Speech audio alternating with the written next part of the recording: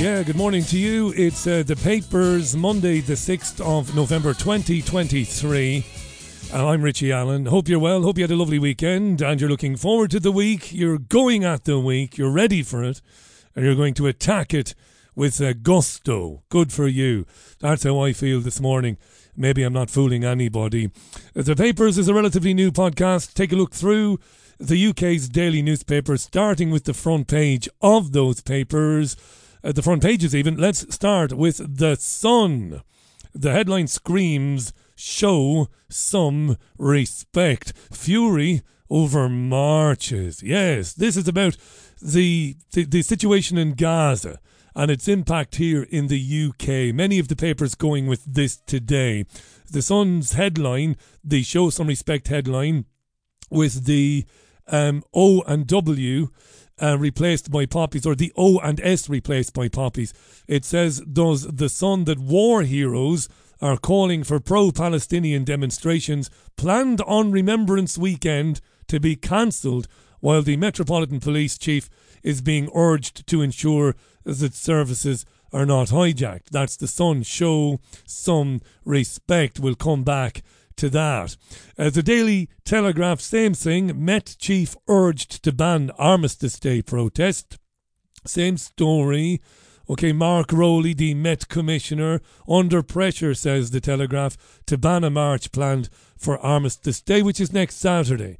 Rowley has been warned by some of his own officers that protesters could clash with veterans commemorating Remembrance Weekend.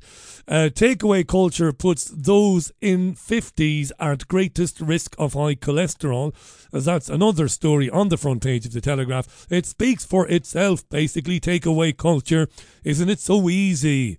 Isn't it so easy to use one of those apps like Just Eat? You're sitting there of a Saturday or Sunday or a Monday, Tuesday, Wednesday, Thursday, Friday. You're watching the telly or Netflix. Will we cook? Sure. Grab the app, and you grab the app and you download. Well, no, you don't download. You order a takeaway. And it's mostly processed crap. And apparently, according to the Telegraph, people in their 50s are at greatest risk. I can rest easy, as I'm 48, to have a few more years of takeaways before they start to really impact on my health. I'm not that stupid. Don't worry about it. The Metro, hands off cenotaph. Same again. Calls for the pro-Palestinian marches to be banned next weekend, ahead of the remembrances and all of that. As The Guardian goes with, Israeli strikes on Gaza intensify as violence on Lebanon border flares. Yes. It says, the Israeli Defense Forces, according to The Guardian, have indicated that troops are planning to enter Gaza City itself within the next 2 days. As many as 10,000, maybe more, Palestinian men, women and children are now dead. As many as 5,000 children have been blown to pieces by Israel's Defence Force. And I'm sure this is going to come up on the programme later on, the Richie Allen Show. The Times, the front page, Israel steps up assault on Hamas, is the headline. I don't need to get too much more into that. I've already said it. The I paper, UK's National Security Council not prepared for heightened terror threat.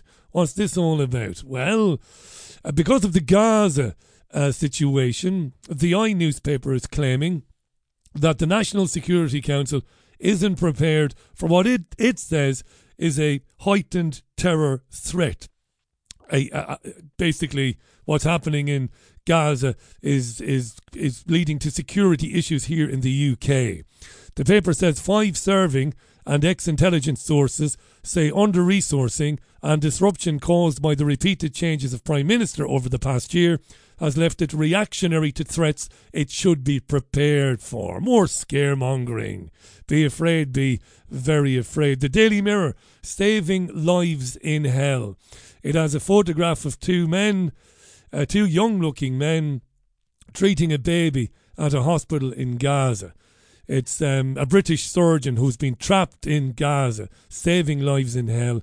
He praises the selfless courage of medics trying to help people amid the horrors of war. As the Daily Mail, A headline is front page: pressure on Tories over serial rapist MP cover up. So this is following up on the Sunday edition of the Mail. Okay, the paper says Richie Sunak is under mounting pressure to investigate claims about an MP, and the Deputy Prime Minister Oliver Dowden, a former party chairman, did not deny allegations the Conservative Party may have secretly funded medical treatment for a woman who told officials she had been raped by this MP, as yet unnamed.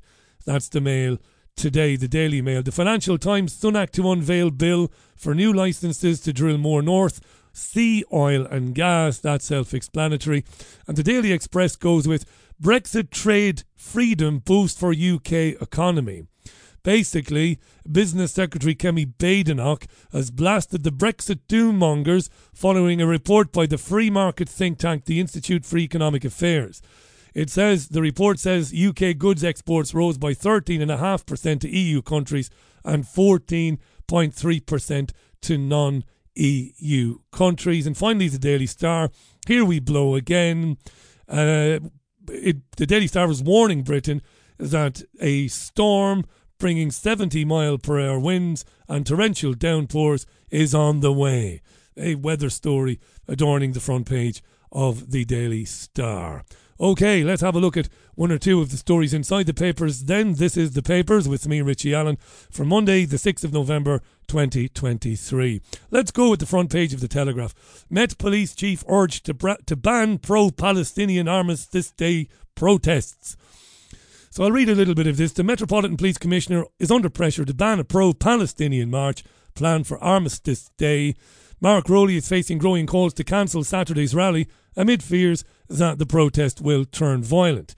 Oliver Dowden, the Deputy Prime Minister, expressed grave concerns over the planned demonstration, with senior Tories also demanding the march be cancelled.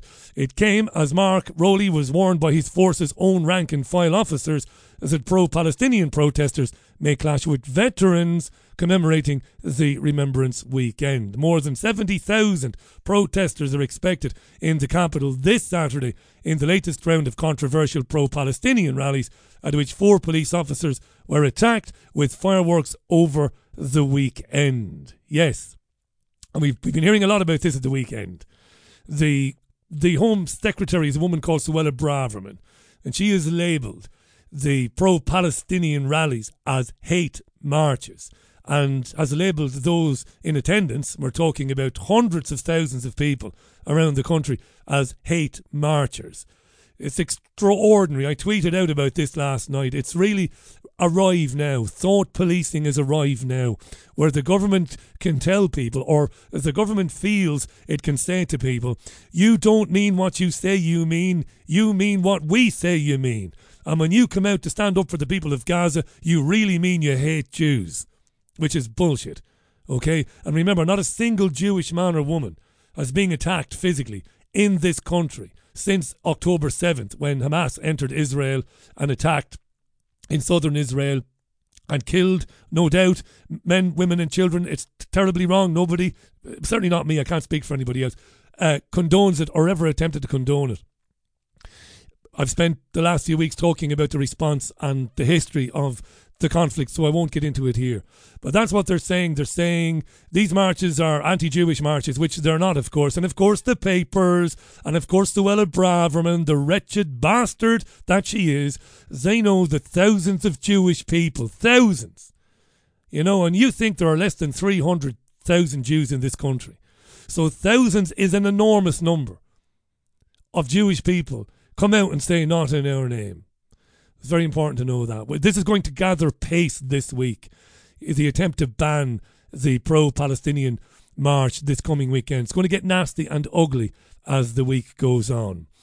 The Times then has a very interesting editorial. It's The Times Says. It's the paper's editorial today. And the headline is Blame Game. The COVID-19 inquiry's focus on personalities means that vital lessons from the pandemic may be obscured. This is important, right? And it says, I'm going to scroll down to the end of it, because the lawyers are schooled in an adversarial system, public inquiries invariably become retrospective exercises in apportioning blame rather than opportunities for improving future policy making. There were symptoms of this malaise in last week's hearings of the COVID-19 inquiry. As Black Comedy says the Times, it was first class. A stream of witnesses and expletive-laden WhatsApps chronicling the Whitehall farce as it was Boris Johnson's number 10 early in the pandemic. Or, rather, it would have been funny had the issue in question not been the survival of hundreds of thousands of people. Like a latter-day Jarndyce versus Jarndyce, the inquiry is due to grind on into 2026 and possibly beyond. Its vast scope encompassing aspects as diverse as national resilience, the impact on business and health inequalities ensures a healthy lifespan. Yes, it's going to go on forever. The Times says, created by lawyers for lawyers, it appears to be concentrating on everything except that which really matters, what did and didn't work during the pandemic, and how the country can better prepare itself for a similar crisis in the future. And that's the whole point of it. It is a whitewash. It will not tackle the question that we know the answer to, and that is, did lockdowns work? Were lockdowns appropriate? The answer is no and no.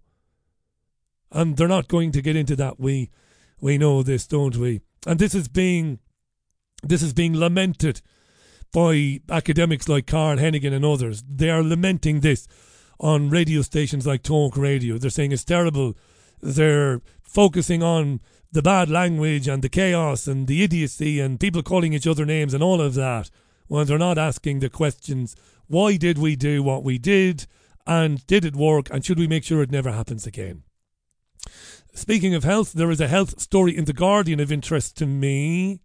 Imagine you were a dystopia. Imagine you were an authoritarian government. Or imagine you were a society lurching towards authoritarianism, which we are, of course, here in the UK. And Ireland, of course, as well in Ireland. One of the things you'd love to do is to build a DNA profile of the entirety of your populace, your population, wouldn't you? Listen to this. The Guardian. Tampon that tests for STIs created by British startup. So a tampon then, which as well as keeping a woman neat and tidy during her menstrual cycle, okay, giving her confidence during her menstrual cycle. They've invented one now that will test for sexually transmitted infections. You see, I could have been forgiven. You could be forgiven for imagining that there is some sort of epidemic of sexually transmitted infections amongst women and young women. Well, there isn't. Of course, there isn't. Because young people are having far less sex than we did when we were young. And I should say, I can't really speak for myself there because I had very little sex when I was in my late teens and early 20s. I didn't have much sex. Not for the want of trying now. But I didn't have too many takers, you know. Anyway, I'm not being modest either. I didn't have many takers. Billy No Mates I was. Anyway. So, they're having less sex these days. Less of it. Because this generation has, they reckon who's they? Well, people who observe people, anthropologists, they reckon that this generation of 18 to 30-year-olds are the most risk-averse ever, right? We've read articles about this. We've talked about it on the Richie Allen Show. Risk-averse. Now, some of these risk aversions are good. They're less likely to smoke cigarettes. That's good. Cigarettes are shit, right? Never touched them myself ever. But, you know, getting out there, travelling, doing the year off, running around Asia, having sex with strangers, I don't know, the things we used to do, they're not doing them. So there isn't a proliferation of women with sexually transmitted infections. So why invent a tampon that will tell women if they have an STI? See, what happens is you wear this tampon, right? This is from a gynecological health startup called DAYE, D-A-Y-E. And it's launched this STI diagnostic tampon, which uses, wait for it, a PCR test. A PCR test to check for chlamydia, gonorrhea, mycoplasma, and other diseases which I can't pronounce. I just can't, right? Trichomonas, that's the one. Trichomonas. So you wear the tampon, lady does, obviously, time of the month, and then she sends it off. She sends it off. And they get back to you within a couple of days and tell you whether you have an STI or not. As I said already, it bears repeating, there's no epidemic of STIs amongst women. Women are more risk averse. They're not having as much sex. So what's really going on here? I don't know. I can't say this for a fact because I don't know. But you could argue maybe gathering DNA profiles. Maybe. And speaking of tests, the Sun, big C breakthrough, killer brain tumours could soon be detected using COVID-style tests at home. Killer brain tumours. Yes, it's another test. A do-it-yourself kit where you prick yourself on the finger and you send it away and they get back to you and they tell you whether you have brain cancer or not. Yeah. Fantastic. It's great. It'll relieve the burden on the NHS by reducing the need for MRI scans. Yeah. And you're just giving your blood and they'll file it somewhere. You just have to wonder, don't you? The Telegraph. Here's a story about cashless.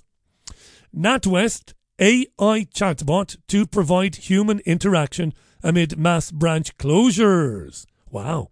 NatWest, says The Telegraph, will launch an artificial intelligence chatbot to offer more human interaction to customers, because NatWest is closing hundreds and hundreds of bank branches, which scares the piss out of older people, and I totally understand why. Because older people like to be able to pop into the bank and know what they're doing and have a chat with somebody behind the counter and have the cash in their hand and pay this and pay that. And how much have I got there now? Lovely. Well, I'll take 20 quid, please, because the grandkids are coming over and all of that. But no, they're closing the branches.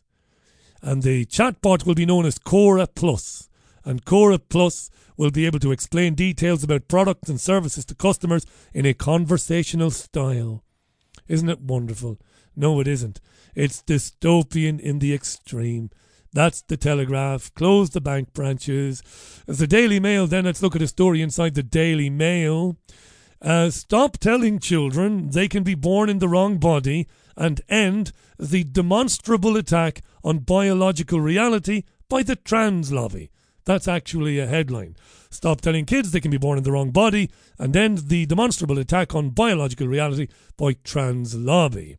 So politicians, campaigners, famous names have coalesced. They formed a coalition, and they are demanding that children must not be taught any longer that they could possibly have been born in the wrong body. More than 80 pressure groups and public figures have come together to call for an end to the spread of gender ideology across society. They say the NHS and private doctors must never prescribe drugs to stop young people going through puberty, and schools should never allow pupils to socially transition by letting them change names, pronouns and uniforms. Their Declaration for Biological Reality also seeks to strengthen women's rights by protecting single-sex spaces like toilets, hospital wards, and banning transgender athletes from female sports. Yes, says we. They're also calling for public bodies like the police and the NHS to stop displaying ideological symbols such as the rainbow flag. Do we know any of these signatories, do we? Yes, we do. MPs Mark Jenkinson, Nick Fletcher and Neil Hanvey, Baroness Fox of Buckley, Olympic athletes Sharon Davies and Mara Yamauchi, plus comedy writer Graham Linehan and the pioneering headmistress Catherine Birbal Singh. Yes, stop telling kids they could be born in the wrong body because it's a load of old bollocks, isn't it? Yeah. So those are, at least for Monday anyway, the more interesting stories I came across today. I was looking at the BBC News website, recording this. By the way, I'm recording this, it's just after 9 o'clock in the morning UK time. I'll always tell you that because things move quickly in the world of news. And you might say, why didn't Richie talk about that? The answer is I didn't know. Things happen, yeah. Anything on the BBC website?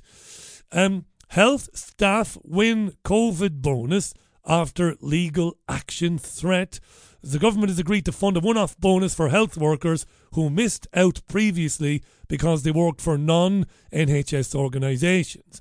A payment of at least £1,655 was agreed as part of the NHS pay deal in England this year to recognise the pressure of the COVID pandemic on staff. What a crock!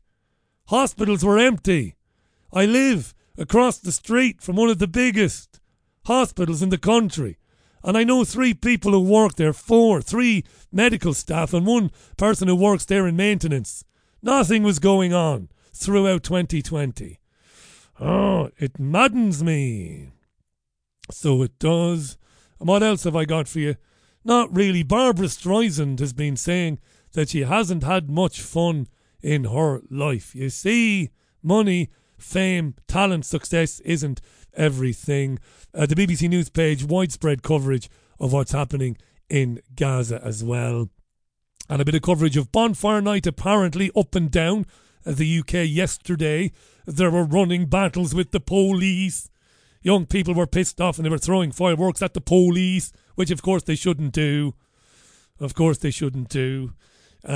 Ever, right? Most policemen and women, most of them, mean well, I think. I think they get into it for the right reasons. They're not bad people. So give them a break, you know. Right, that's it for the papers today. I've been Richie Allen. Monday morning. Have a good Monday. And if you can, if you're around, drop in on me at 5 o'clock this afternoon for the Richie Allen Show, which is always good value, he says. Giving himself flowers. Sending himself flowers. Have a great day. Speak at 5. Until then.